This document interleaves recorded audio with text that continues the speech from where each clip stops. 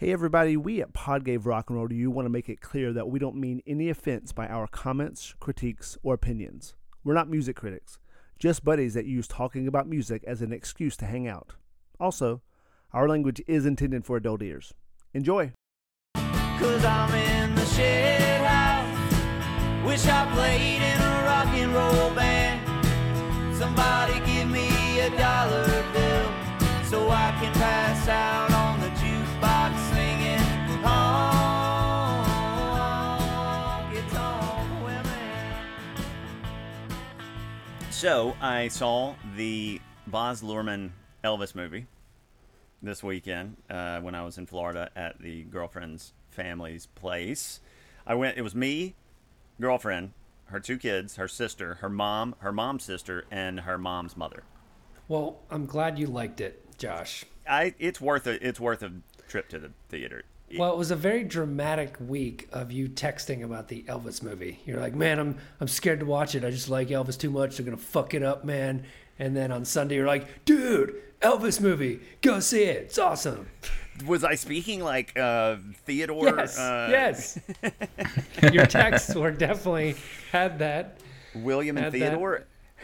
It was better than it should have been. I thought it was going to be garbage and like whatever. You can think what you want about Tom Hanks' portrayal and like the voiceover and Baz Luhrmann in general, but if you go to the Elvis movie and afterwards you don't want to go listen to some Elvis songs because it's basically just a musical. He does a thing with "That's All Right, Mama" that I really enjoyed, where it's kind of cliche, but you see Gary Clark playing it in a juke joint in the 40s, and then you see Elvis learning it on guitar, and then you see him putting together with a big band when he starts in Vegas, and they kind of juxtaposes all of them, and you just see the development of the song from the juke joints in the black parts of Mississippi to this white guy taking it mainstream, and then later on that white guy using like a full band with horns and all this stuff to take this little bluesy and doing. I really like that. So I would say, and the kid who plays Elvis does a fucking great job.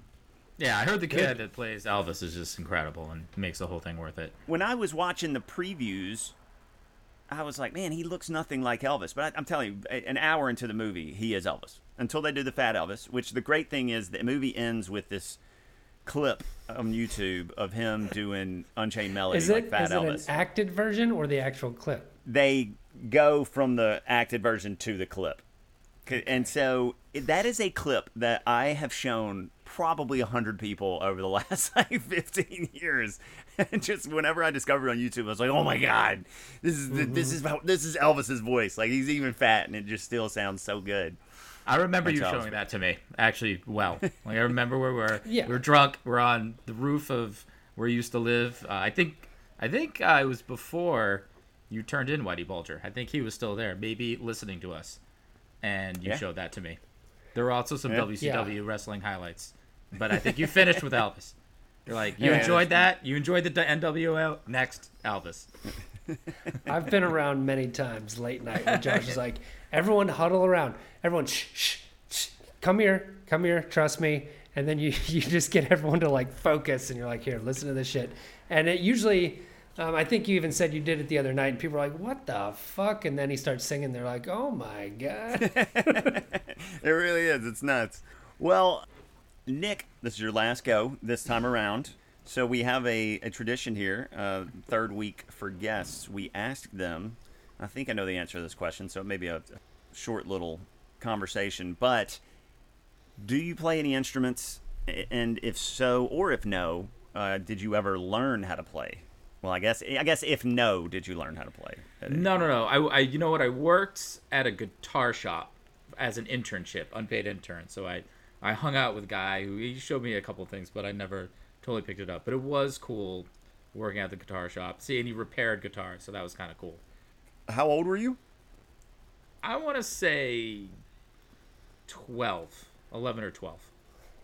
Wow, unpaid internship? Unpaid internship at 11 or 12? Like, what do you mean? So basically they were just like, hey, Nick, do you want to go hang out at the guitar shop and bug the shit out of this guitar tech for a while? Kind of. It was through school. Like, the school had us all... Your middle school? Yeah, I went to a Montessori school, so you had to do a lot of weird shit. And so I had an unpaid internship. Yeah, I was probably there like a month, and I hung out with this guy. His name was Gary. Gary's Guitars, and I was there watching him do stuff, and yeah, I definitely just annoyed him for a while, and he was trying to show me a Is couple Gary's chords. guitar still there? I severely doubt it. God, he's probably dead. Portsmouth, New Hampshire, represent. Definitely. poor Gary. I have managed music clubs, so like I've had to deal with writers and musicians and things like that. So I've seen it from What music club did you manage? Lizard Lounge and Toad. A lot of reptiles. Lizard Lounge being the more real one, where I had to pay out the band. Like I had to do the contract and give. Well, the Toad's bands more of an their money. amphibian, Neil. Sorry. It is an amphibian, and a lizard is a reptile.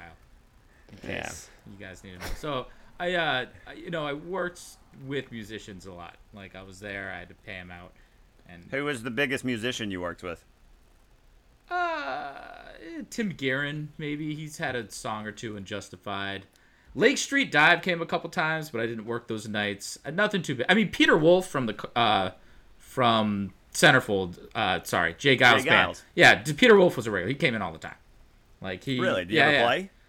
He kind of was like, that's not what I'm going to do. He would like know someone and come in and everyone would be like, it's Peter Wolf. And you'd be like, that old skeleton? It's like, yes. And I'm like, oh, he did do drugs with, I think it was Farrah Fawcett, right? I think he dated Farrah Fawcett in the 80s. Yeah, he would come in and kind of haunt the place a little bit. So that was like, the biggest musician would get there. But it was just a lot of local Boston acts and things like that. We couldn't pay the real big guys. The big boys didn't come to, a friggin' 100-person music club. You're paying these guys on the busiest night, the best band, maybe $1,500.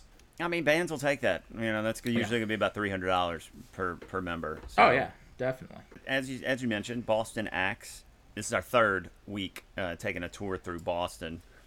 But first, we're coming off the 4th of July. We're in the summer. We ate all the barbecue. Now it's time to get into some desserts and talk about songs that have sweet in the title. So, Nick, it's your final week, and you picked a song this week. So, without mentioning the song we're talking about, give me a song that when you think of sweet, if I say, what's your favorite song with sweet in the title, what would it be? Well, I was going to marry Boof Kill. Oh, game changer here. Okay, well let's play that game. So let's marry Boof Kill. Song titles with sweet in the name. Nick, you can think about it for a second. Neil, do your thing. I would marry My Sweet Lord, George Harrison.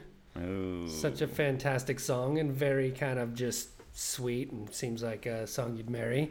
You're marrying God in that scenario, so you're probably going to be celibate. I would really think about that. You're saying God doesn't fuck? Come on. It's not a God I want to believe in, Josh. God is definitely a motherfucker. That's how Jesus was born. Thank you. Well, I think for at least a good 10 years, I guess I wasn't looking at the title, but I always thought he said My Sweet Love. But Lord and love are interchangeable in the Christian language. Let's just say that. I would boof Sweet Virginia because that's just sounds like a damn good time. And I'd definitely kill Sweet Caroline. Neil. A man after my own heart. Nick, have you had enough time to think about it? I definitely want to kill Sweet Caroline. And I said that as a Red Sox fan. Yeah, I thought that was going to be a 3 for her. Oh, my God. It is awful. Sorry, Neil Diamond. Not for me. Then I definitely want to... I think fuck Sweet Child of Mine. Although, maybe not. Actually, that doesn't sound right at all. There's something about that song, but then when you think about it, I have children. I'm trying to...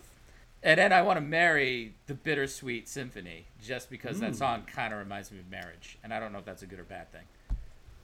Okay. A little divided up. So I'm gonna change it up a little bit. I am going to marry... Now, you know what? Yeah, you know what? I'm going to marry Oh Sweet Nothing by the Velvet Underground. Ooh, good one. Because I was going to make that my side piece. I was thinking about that side piece would have a beard, and her name would be Rosie. I was going to boof it, but then I was like, nah, I want it for longer. than a one night stand. I'm gonna boof Sweet Home Alabama, and just Okay. I every now and then I just want it, but I don't want it all the time. And then I am gonna kill. It's tough to not kill Sweet Caroline, but I'm gonna go with Sweetest Thing by U2, and I'm gonna kill that one. Just a dagger through the heart. That is a rough I U2 dig song. that. I dig that song, but it could leave the catalog and wouldn't affect me. U2 when they miss, they really miss. They're not afraid to go for it, and when they fucking miss, Uno, dos, uno, dos, tres, catorce. Which, speaking of working at rock clubs, I was a security guard at the Paradise Rock Club in Boston, which was their first U.S. show in like 78, 79. And when I used to walk in to work every day, on the wall in the hallway, they have all these old concert posters, and that was one of them. There was one Cars concert. I've probably mentioned that multiple times on this pod, that it was just the coolest concert poster ever. And there was a Tom Petty and the Heartbreakers one from like 1978, which was pretty fantastic as Hitting well. the road from Tallahassee. Tallahassee. Isn't that where they started? Wow, Tom Petty? Neil. They're not that skanky. Yeah, they are. That's where they're from. They're from Gainesville. Okay, My friend. Sorry. That's it. They're SEC country, not ACC country. Jesus Christ. You don't go to a Florida State game and the entire crowd is chanting "Won't Back Down." You go to a Florida Gator game and the SEC in the swamp, and the whole crowd is chanting "Won't Back Down." So, recognize. Yeah. Okay. Sorry, Josh. And your apology is accepted. And on that note, you were listening to Pod Gave Rock and Roll to you, and we are mentioning Boston and songs that have "sweet" in the title, because this week we're going back to 1975 to discuss Aerosmith's first top 40 single, "Sweet Emotion," from their album Toys in the Attic, written by Steven Tyler and Tom Hamilton, produced by Jack Douglas, and released on Columbia.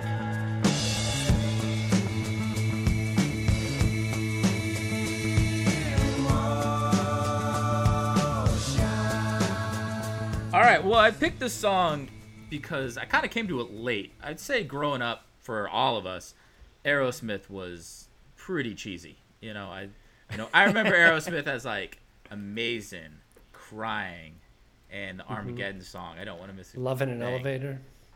You know what? That one. I don't hate that song. Yeah, I don't hate that better. song either. That's better than Like- the three that you just named. Right, and that was it. These ballads. And "Living on the Edge" was a great song. Yes.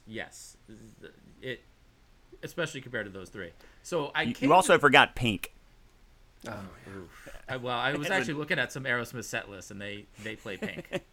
Ooh, I know. that's beer time. That's time to go get a beer. That is time to get a beer. Definitely.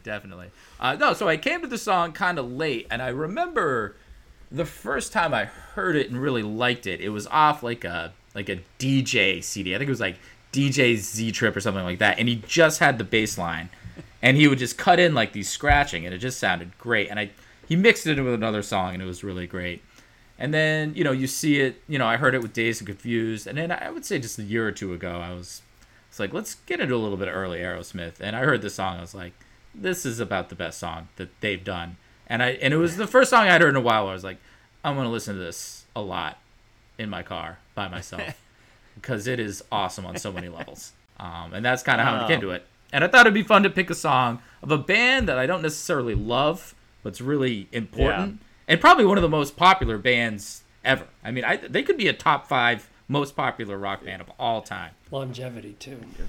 It's funny you mentioned Dazed and Confused, because like you just said, I mean, I probably did not think of Aerosmith as like a rock and roll band that was any good until I saw Dazed and Confused when I was like, 15. And I was like, why do they keep talking about Aerosmith? And because, I think "Sweet Emotion" is another like classic rock staple. Z106 Shout Out in Mississippi. So like I've heard this song so many times, and for this and "Dream On" and "Back in the Saddle," I think are kind of the 3 songs that I knew. But first of all, I didn't know when I was younger that this song came out as early as 75. But this song is just a jam. I mean, it's It's got a very groovy intro, and the outro is fantastic. It really is all about the bass and then the guitar riffs. It's rocking, it's fun, but it's also one of those songs that I don't ever need to hear again. I realized this week. Mainly due to the fact I've heard it so much. And it's got some cool riffs and a good vibe, but it's not my favorite Aerosmith song. But I had fun revisiting Toys in the Attic. I'd heard that album years ago, and I haven't heard it since. And it's kind of cool to listen to some early Aerosmith. Adam's Apple is a really fun song. And Walk This Way holds up, so that's... I think Toys in the Attic is really good as well, and I think it's a great album. That's a good time. I bought that album at a record store. It was a used record store, and I went in there, and the guy who worked at that used record store, probably owned it, was just the most record store guy. You'll see older, long hair, just looked like he hated me from the moment I walked in the door. And I went and found the album, and I was like, hey, can you put this on so I can make sure it sounds good? And oh God, he wanted to kill me. He just really wanted to kill me, but he put it on for me. Why? It sounded good, and I bought it. Why do you want to kill you? Especially if you picked a sweet record. I thought he totally would have turned around. You could just like, tell, dude, man. Yes. He was like comic book guy from The Simpsons. It was that. Yeah, kind well, of so he was one of those guys that like rarely got laid, and if he did ever date anybody, they probably hate his guts like after they broke up. Like, what a pretentious, good for nothing, like piece of shit. All right, back to the song. I think similar to both of you, watching Dazed and Confused, I was like, Priority of the Summer? What the, really? Aerosmith? In 1977? But it did in the same way. I was like, I mean, Sweet Emotion's pretty good. I guess they are pretty good. It kind of like softened my take on them and kind of introduced me a little more to them. And I think this song definitely elevates their whole catalog. You know what I mean? Without this song, I wouldn't like them half as much. It's almost like a finals MVP or something on your resume, you know what I mean?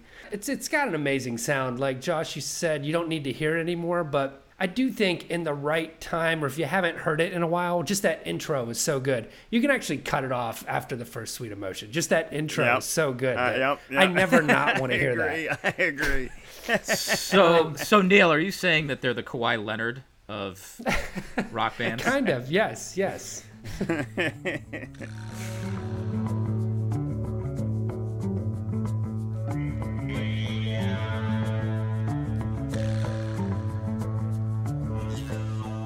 I mean, we talk about like songs with rock and roll lyrics. This is just a song about rock and roll, being on the road, backstage Betty's, fucking whatever. But I do love it because it works on many levels. Like, we've all seen it many times at like the start of a race or something in a movie or like a show. It kind of like, it's almost a blast off kind of song. Yeah. Or if you're like sitting around like smoking a joint, it's like a perfectly chill song. It can kind of work on like rocking or chilling. Yeah, that's a great point because the intro and the outro are such grooves, just chill, and then that middle section with the riffs and him singing has such frenetic energy of like almost like rage, full energy. It all kind of flows well together, but it's just such a weird dichotomy that they're working with the three different parts. Yeah, it's very unique. It sounds complex, but it's pretty simple. Like the riffs themselves aren't easy to play, but it's just the same. It's kind of that intro part. There's the verse, and then in between the ba-da-dum, ba-dum, ba-dum, ba-dum, ba-dum. Like, and that's it. That's it. It's those kind of three things that they just put in the right place and get super creative. At the beginning, there's a lot going on in there that makes it sound the way it does. And just a quick aside, I mean, I still think that Dream On is the pinnacle of their catalog. It is, but it still doesn't even, it's so weird because it doesn't sound like Aerosmith. Exactly. I remember hearing that song in my parents' Cadillac when my parents were still married. So I was probably like 7 years old. And I was like, who is this? My mom was like, it's Aerosmith. And I was like, the same band that does... Pink? I was like, the same band that does Sweet Emotion and like Living on the Edge. And she was like, yeah. And I was like, no way that's them. I know. I feel like you still kind of like look down at like your phone or Spotify. You're like, is that Led Zeppelin? Sure? I think it's Led Zeppelin. Let me check again. Yes. We'll get into that. But, I think, Nick, you mentioned it originally. I mean, the best part of this song is the bass line, right? I mean, it's what So starts the good. song out the whole entire time. It is just, it is the best melodic part of the song. It is the grooviest part of the song. And it makes sense that Hamilton, who was a co-writer, and he's the bass player, and he wrote all the guitar riffs, too. He Yeah, arranged all it's- the guitar parts. It's such a cool groove. I mean, I feel like that groove has been used henceforth in a million different things. A boom, ba ba ba da boom, ba ba da boom. It's almost a standard now. Yeah, it's very similar to what Jody was talking about when we did Good Times, Bad Times. To where when the riff is playing, but I mean, like what he's doing is like boom, boom, boom, boom, boom, boom, and he's really standing out, and that's coming from someone who doesn't necessarily hear bass lines all the time. I saw them do it live when I was like messing around. It was iHeartRadio, and Sting was doing the bass for it, and it wasn't good. I'll just tell you right now, it did not sound good. He did it kind of his own Sting. different way, and I was like, "Oof, this isn't not how I want Yeah. to do this." So, are you saying that it stung? I'm just saying. God, you should have seen what he was wearing too. It was. I mean, I can picture it without you even describing it. I'm guessing vest with no shirt underneath in his 60s. He like gave it his own like sting. Why would Just you didn't mess work. with that? Exactly. They're trying to get cute with it. And also, just musically, the drummer, Joey Kramer, he's hitting on the 2 and the 4, which also always gives that a little bit of a different feel and a more of a it's more like a swing feel. Yeah. It gets more on the backbeat, and I didn't even notice that listening to it. I guess I should have. I was reading something where he was playing the bass line, and then they started playing on the 2s and the 4s, and they're like, "Oh boy, we got something here." We got something here. And just a quick aside as well, the reason the song is called Sweet Emotion is because he wrote it and he was known as Mr. Sweet Emotion, which not really, white bass player, funk. I don't know if that's all tied in, but Well, yeah. I love it. I mean, that's one of the cool parts of this song. It's just I got this cool groove. Let's write some rock and roll lyrics. Like, what are we gonna sing? I don't know. Sweet Emotion. All right, cool.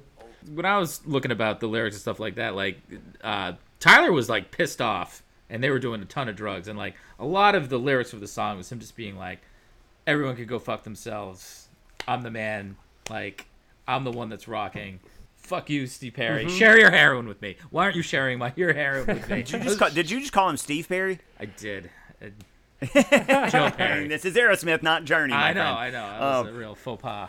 Yeah, there's all these different stories about, he went to get, he was mad at Joe Perry and his wife's or girlfriend's heroin abuse, and then Steven Tyler went to go do heroin with him one time because they were keeping him awake and they wouldn't share and kicked him out of the room. And like, Joe Perry moved out of the band's apartment, which was my old apartment building in college. Nice. And so they were like all pissed, and then I guess Hamilton's girlfriend spilt milk on Steven Tyler's girlfriend. So it sounds like there was a lot of animosity, and that comes through with the way he sings it. Like, I don't necessarily like the lyric or the vocal in this song.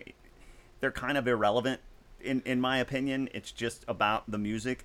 And that's probably one of the reasons that the song hasn't aged that well for me, is because, like, his vocal is just like, da-da-dum, ta-da-da-ta-ta-ta, rabbit done died, yes I did, and like, liar, and fire, and just, it's a lot of rock and roll gibberish. Like, you can tell he's pissed off about something, but do I care? No, because then they're like, sweet emotion. The lyric has nothing to do with the best parts of the song, basically. Yeah. And like, what does Sweet Emotion have to do with any of the verse lyrics? Right? Like, is he trying to tell himself to chill? It's just like, no. Sweet emotion. Well- just chill out. No. Yeah. I'm having sex with backstage chicks. I want my drugs. Get off me. It's just like, the lyric is very dumb. It is hard to quintessential, maybe more so than any lyric we've done so far, quintessential rock and roll lyrics here. It's just You tell enough things, but your girlfriend lied.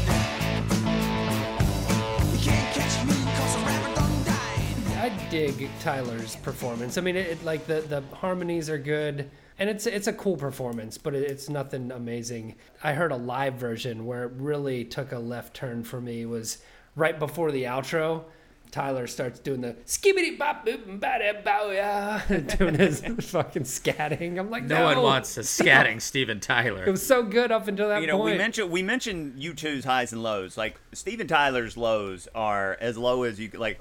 He did the Star Spangled Banner at a Red Sox game one time. That was one of the worst Star Spangled Banners I have ever heard. You know, coming from somebody with such a kind of renowned voice. And I agree. Like, it's not like he's singing off key or anything in the song. It's just that the melodically in the vocal just it doesn't matter. The sweet emotion part, that those are some good harmonies, and that sounds good. But that's like 3 of the band members singing together. You know. Yeah, and I think it's like his vocal's more textural. It's almost like an instrument, same as we were talking about with Zeppelin. Like it's just another sound coming at you. It doesn't really matter what he's saying. But here's the thing, like. You hear Dream On, which actually was on an earlier album and only got up to like number 60. And after this song and Toys in the Attic's popularity, they re-released and it got all the way up to 6. Mm-hmm. It's almost like after this song, this is what you hear Steven Tyler doing from here on, is that... Yeah. Yeah, I mean, it's done well for him. I mean, it's not our favorite, clearly, but he did it right. Yeah, well, we'll touch on the melody a little bit and the songwriting. I mean, it's Neil, you can probably explain this better than I. It's really just in A, and it stays on the 1 with some riffs, right? Yeah, pretty much. I mean, there's some chord changes, but, well, I say chord changes, but I don't think there's an actual chord played the whole song. It's all riffs. Like, really, there's not one place. I mean, I guess on Sweet Emotion, you can strum an A over the chorus. But the rest, you could fit chords in there, but they don't play any. It's just riff. riff, riff, riff, riff, riff, riff, riff, riff.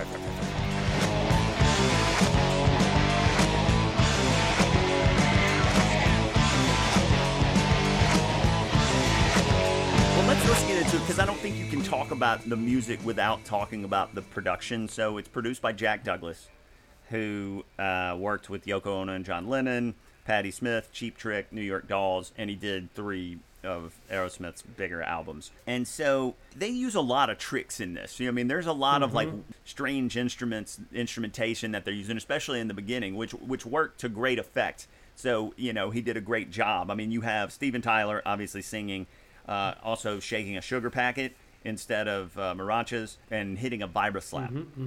Joe Perry doing lead guitar, Talkbox.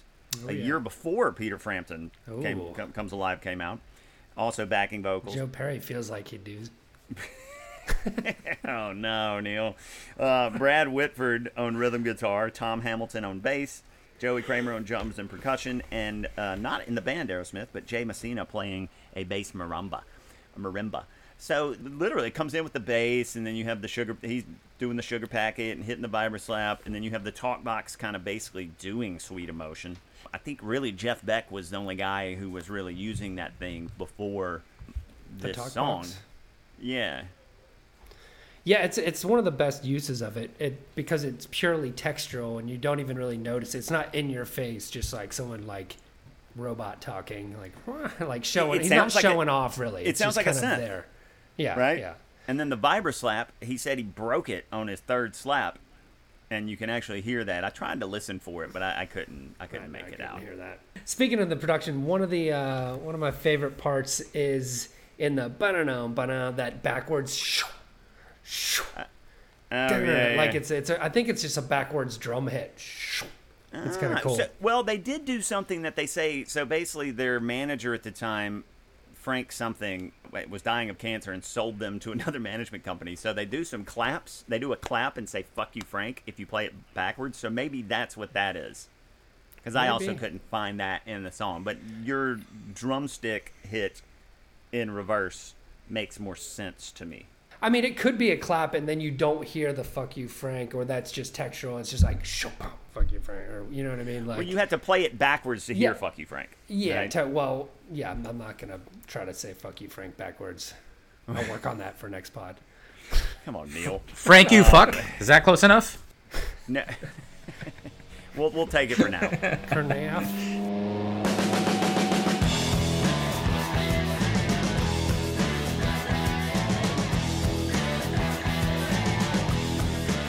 Well, Nick, so tell that, other like what specifically, other than like the bass, like what part of the song is your favorite part? I enjoy the breakdown. I enjoy the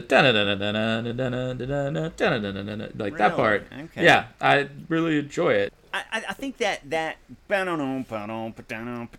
I think that for me this week at least, the intro and outro just so outshone that part that I was almost like, okay, can we just get to the break? Can you just do this once into the little breakdown going into the outro? So you just want an instrumental of the intro into the outro with like one or two riffs. I dig it. That part is very cool, and I feel like it's the intro and the way they harmonize was just, it foreshadowed a lot of over the top 80s rock. I think that a lot of bands, I would even say like Van Halen, a lot of the songs just kind of sound like that intro, and so I think that is the keystone of the song, really. I mean, just still today, it's definitely one of those songs that no matter how good we think the lyrics are or this and that, you can pick it apart, but it's got a pretty good hold on kind of rock history. Well, because it has three distinct, very creative parts. My favorite part is the end jam. I think it's kind of unexpected. It's really cool, and he definitely has a Hendrix thing going on there. Like even as it's fading out, and he's doing that. Oh yeah, that's great. Well, Perry, he didn't arrange the guitar part, so he had to let go at some point. Speaking of which, I heard a live version where Perry is just ripping it to hell at the end. He's got like an octave pedal, and I literally, as a guitar player, I'm walking my dog, and I kind of like, he's playing such sweet riffs. I almost like fell over. I was like, "Whoa, dude! Wow, fucking oh my god, dude! It's fucking priority of the summer, bro." Whoa! But that was right after the skibby doo bop boot and bado. So Josh, actually, you know him too, but we knew someone in Boston who played guitar very well, and he also grew an unbelievable amount of marijuana. His name was Ollie. Inside an apartment. Inside an apartment where his whole bedroom was just a giant grow setup. And he was obsessed with Joe Perry, thought he was the best guitarist ever. I think he might have been the president of Aerosmith's fan club in Europe or something like that. And he said he was a roadie for them because he had like signed guitars and shit. Joe Perry's, Yeah, he was wild, and he definitely was just like, Joe Perry is by far the best guitarist, and all he did was talk about Aerosmith, and we would all just be like, yep, yep, okay, Can we you want to go snap off some of that bud in the bedroom, exactly. Bro? some of those dank nugs? What'd you name it? It's called Sweet Emotion Indica. No, it was definitely the White Widow back when names mattered. So, anyway, a couple of fun facts about this song. It was their first top 40 single. It got as high as 36. It did make the Rolling Stone top 500 at 408, which seems about right. But this song is the one that kind of started it all for them in that regards, to be one of the probably biggest selling bands of all time, I would say, and most popular bands of all time. This is where it all began. Mm-hmm. In my college apartment building, which in the video for this song, which is just peak late 80s, early 90s fucking music video, because they just owned music videos for about a 4-year period. Mm-hmm. And they fade in the song, other than the call stuff, own our own 1325 Commonwealth, which I lived in. Nice. But in the beginning of the video, they zoom in on the building as if they're playing in in the basement, which they're not. Amazing. But Yeah. then they juxtapose that with like a sex hotline call. Yeah, it was weird. I put on the first 5 seconds of the video, and I was like, no, I can't do it. I won't sully this song because I knew what was coming. I didn't want their 90s production of Sweet Emotion. It was like, And then they ruined phone sex for everybody at the end, It's like, wait a minute, that's not what they look like? yeah, it's the sweat hog mama with the face like a gent. Yeah, definitely that- Sweat Hog Mama. Are you saying that lyric doesn't have depth? Said my get up and go must have got up and went. What is with their, like, do they have that one per song? They talk about dude looks like a lady or like face like a gent or fucking... I mean, Steven Tyler's obsessed with it because Steven Tyler kind of looks like a lady, and Yeah. but he's not like androgynous, but also but ugly. Little skanky looking, kind of ugly. Yeah. Yeah. I think we're okay. Are we still safe in 2022? You heard it here first. You could say that Steven Tyler would not make the prettiest lady, even though he looks kind of like a lady. We could say that. We're being objective. Yeah. I mean, and we're talking about '90s Aerosmith videos, so I think we're definitely vibing right now. So Nick, why don't you take us home and cue the vibe time music in 3, 2, 1.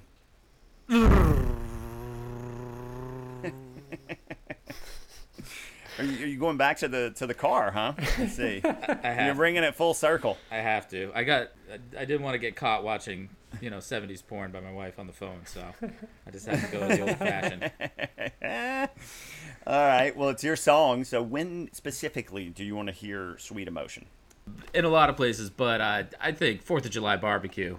You want to have burgers. You want to have a pool, and you want it. And you know what? You don't want to put it on yourself. You want it to come on the radio. Yes.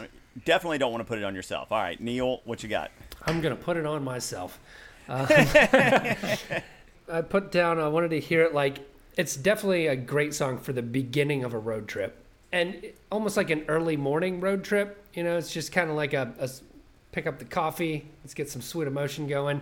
And then I realized it's basically the end of Dazed and Confused, where they drive off in the morning listening to fucking the song. Going to get Aerosmith tickets in 1977. Yes, I want to be with Randall Pink fucking tearing down the street. You want to be with Wooderson? I want to hear the song the next time I go to a mall. Just very, very infrequently, and something that's like kind of nostalgic. And I'm like, all right, this is pretty good. I'll do this at the mall instead of like the new BTS single or something. I think you called them BTK in the last podcast, and it's definitely not. It's definitely not what they're. BTK. It's just like, wait a minute. I was referring to a Burger King sandwich. And speaking of Burger King, I think it's time we slide under the influence and talk about the influences. I think once again we're going to have a girthy influence week here. Neil, why don't you get us started on this?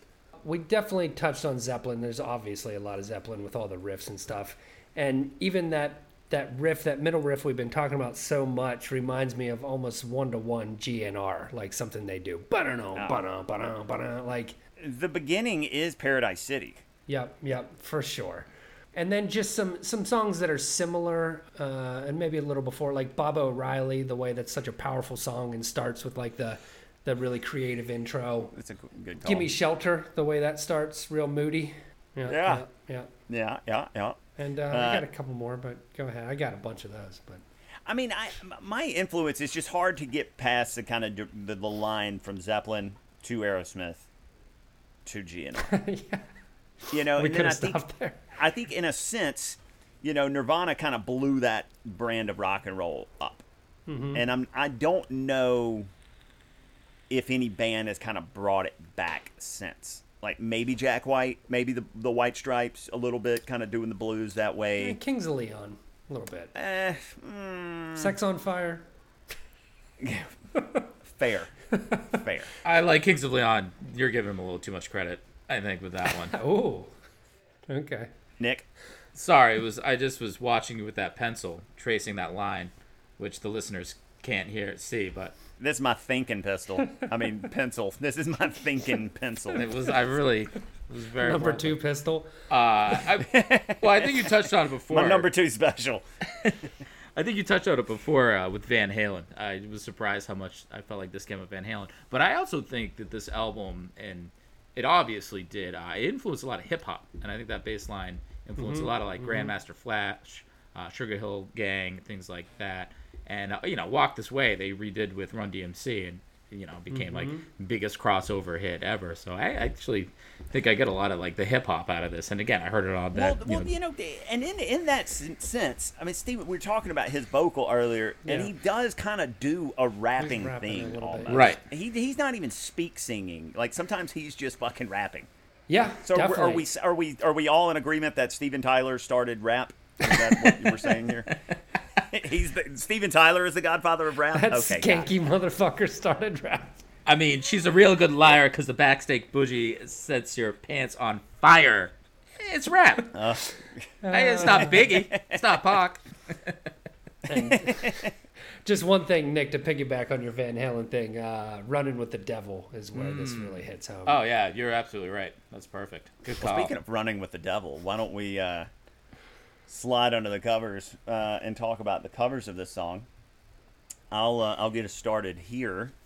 I didn't listen to a lot of covers. There's a lot of songs, because usually with covers I'll go to Spotify and just do song. There are so many songs called Sweet Emotion. I just kept going through terrible songs that weren't sweet. I just thought they were going to be Emotion. the Aerosmith song. But Leo Kottke and Mike Gordon, I think they do this song kind of justice because it's not about the vocal, it's about the vibe, and they do kind of a jammy, almost jazzy, musically curious version of it that is nice. It's almost like if you want to sit down in the study and hear a version of Sweet Emotion, you're going with the Kottke Gordon version of Sweet Emotion. Bad Marriage, and this song, which it can describe them covering this song. It was a bad marriage. It's a cover band song with like a cheesy vocal, basically. I did not watch the Rock and Roll Hall of Fame induction with Kid Rock because no thanks. Yeah, no thanks. And then Pauly Shore and the Crusties Ooh. in a garage is so bad, and especially the vocals. Holy shit, it's so bad. Man. It's Pauly Shore and a bunch of like old freaking surfer dudes. Just Was not. this peak Polly or Polly trying to be This is remain Pauly relevant? in the last 10 years, probably. Oh, no, not peak Polly. Oh no! And then the last, but never least, the Dave Matthews Band live. Yeah, I mean it's fun and it's rocking, but like it's not great. It's not that good. It sucked. I saw that one. Dude. Well, I watched the first, like almost the intro through the first verse. I was like, yeah, I get it. I didn't need any more. I didn't hate it. Thought it was fine. But they were into it. The guitar player's just like, fuck yeah, this is my chance. Fuck it. Put that violin away. I'm about to rock. That's what he says at the end. Any other covers, fellas? I saw a Carrie Underwood cover that made me not want to watch a cover of any song, much less that song. I again. liked it. She's a pro, man. What? I mean, didn't see it. I but don't Jesus. want anything from it, but like, I respected it. You're saying there's no expectations, and she equaled the no I'm expectations. just saying I'm happy for her. She's done very well for herself, and good She for was you. she was up to the task of no expectations. I'm just, Basically. lyrics like this can really only be sung by one, Steven Tyler. By one, the Godfather of rap, Steven Tyler. Henceforth to be known as the Godfather of rap. The man who started it One all. more here. There is a Mighty Mighty Boss Tones version that is very weird and kind of punky. Wait, that's not this song though, right? I listened to that and I was like, It this is. isn't Sweet Emotion. It gets into it. Yeah. Really? Yeah. Yeah. I turned it off. It's It was completely so bad. different. It's so bad. Yes, it wasn't great. Even worse than that is the Hollywood Vampires. Once again, they strike again. The Hollywood Vampires strike again and miss the mark. There's only one hole on the neck. Oh God. I was digging deep. I found this version of Nirvana teasing it during a song, which was pretty hilarious for the simple fact that Kurt was in a tiara, a dress, puffing a heater, like just watching the drummer and bass player just get after it. Grohl was shirtless with a bra on. I was like, what are you guys doing, man? One of my favorites was it was just on YouTube. These two guys on acoustic. Wings of Pegasus.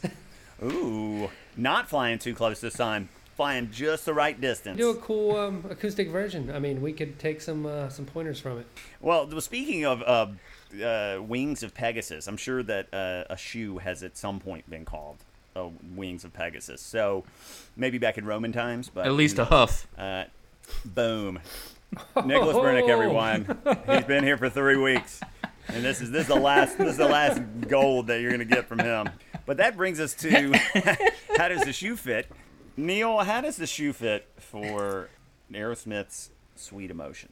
The shoe fits very well, but I'm going to need a leather vest and about 8 scarves to complete the outfit. Ooh, no bandana, no earrings? Now, just some scarves. Like 3 for the mic stand, 3 for the mic stand, 2 for my neck, 3 around the waist.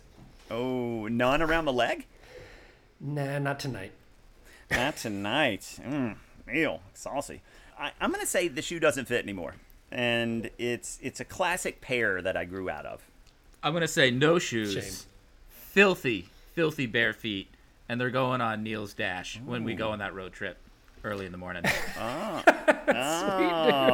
You can break open that jar of Sweet Emotion and pack a bowl. Oh, my goodness. Get some Ollie Sweet Emotion. Get your skank on. I like it. And let's hope it's a rental. Well, Nick, that brings us to the end of your run. It's been a pleasure having you here on Pod Gave Rock and Roll to you. Hopefully we'll have you back at some point. Yeah, man. It was great having you on. It was fun doing a Boston run. It was really fun. It's great. Hopefully you learned something new about the town you've lived in for the last 20 years. I have. It was fun doing it. You want to tell us what that is? Oh, from doing these podcasts? Yeah. What have you learned?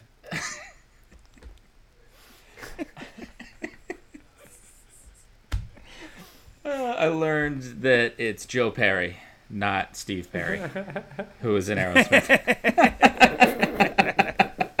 Well, Steve is really getting it right here. On that note, our cover of Aerosmith's Sweet Emotion.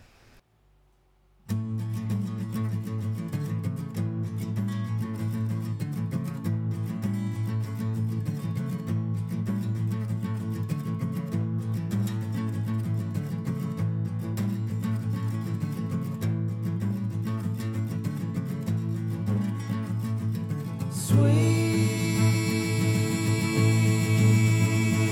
emotion, sweet emotion. Talk about things that nobody cares. You're wearing out things that nobody wears. Calling my name, but I gotta make clear I can't say, baby, where I'll be in a year.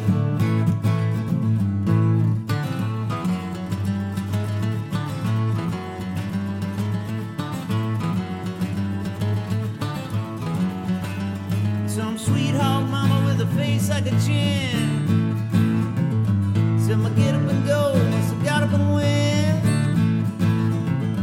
Well, I got good news, she's a real good liar. 'Cause the backstage boogie set your pants on fire.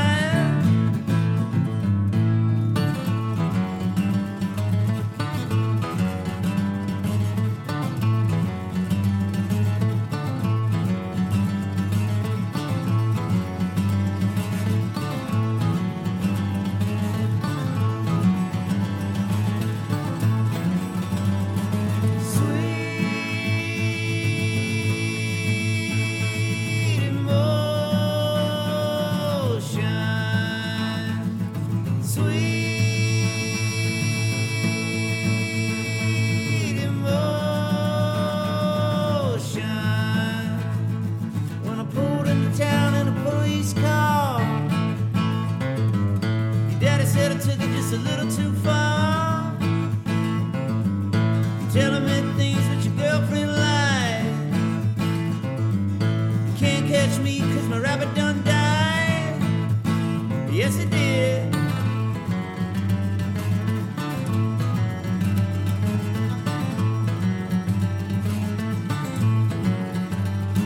Stand in front just shaking your ass.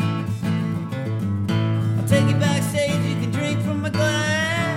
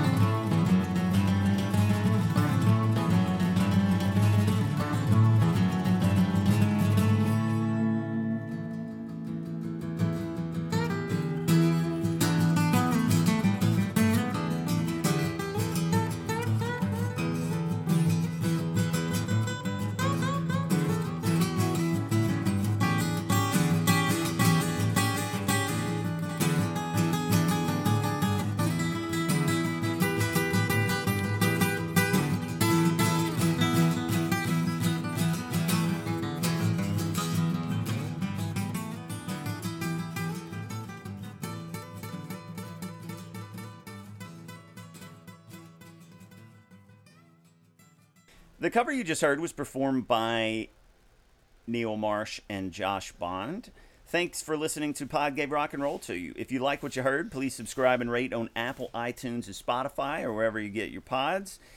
If you'd like to communicate with us, you can find us on Twitter and Instagram under the handle @PodGaveRock.